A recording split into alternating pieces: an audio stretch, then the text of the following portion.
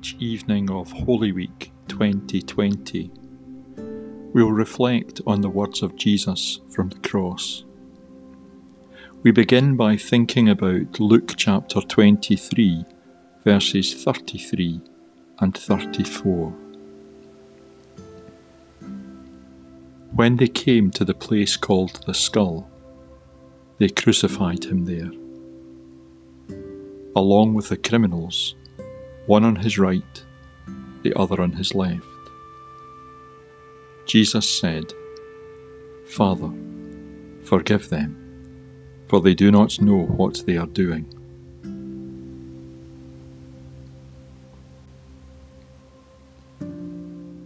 The scene around the cross is crass and unfeeling.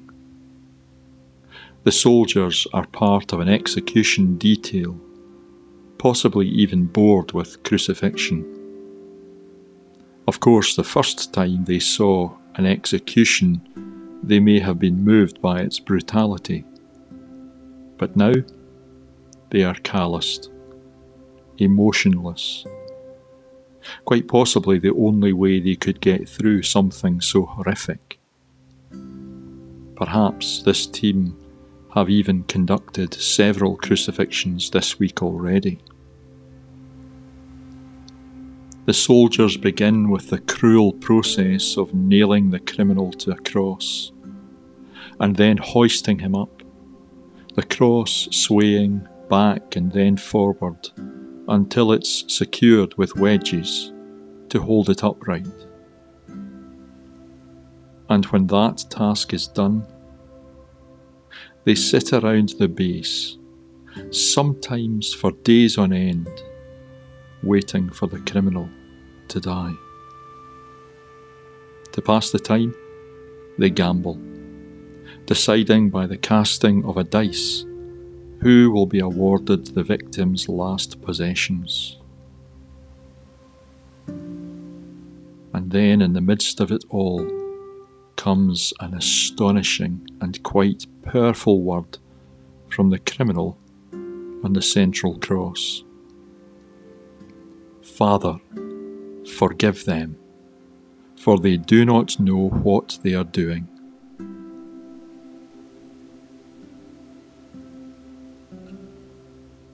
Isn't it remarkable? In the midst of huge physical pain and incredible emotional turmoil, Jesus Christ's first thought is not for himself, but for those who caused him to suffer. In the same way, we can be sure that when we hurt him, no matter how deeply, he responds to us with love and forgiveness. And likewise, as his followers, he expects us to show mercy to those around us. In this time of social isolation, when people are being thrown together with one another in restricted spaces, perhaps we each need to consider for a moment, who should we be forgiving? How can we show the mercy and the love of Jesus Christ?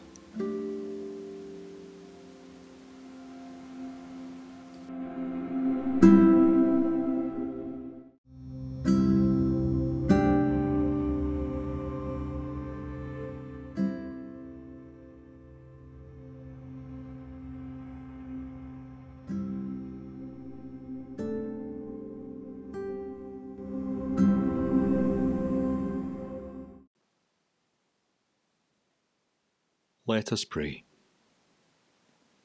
Heavenly Father, please forgive us. We really have not truly grasped the depths to which humanity has fallen. And in many ways, we're just coming to realize the extent of the love that you have for us. cancel our debt of sin, we pray. Not because in any way we deserve it, but out of your great mercy, revealed by the cross of Christ. And help us. Help us who are forgiven to show forgiveness and to be a channel of your blessing to those around us. For we ask this in the name of Jesus, who willingly gave his life in order to bring us pardon and peace. Amen.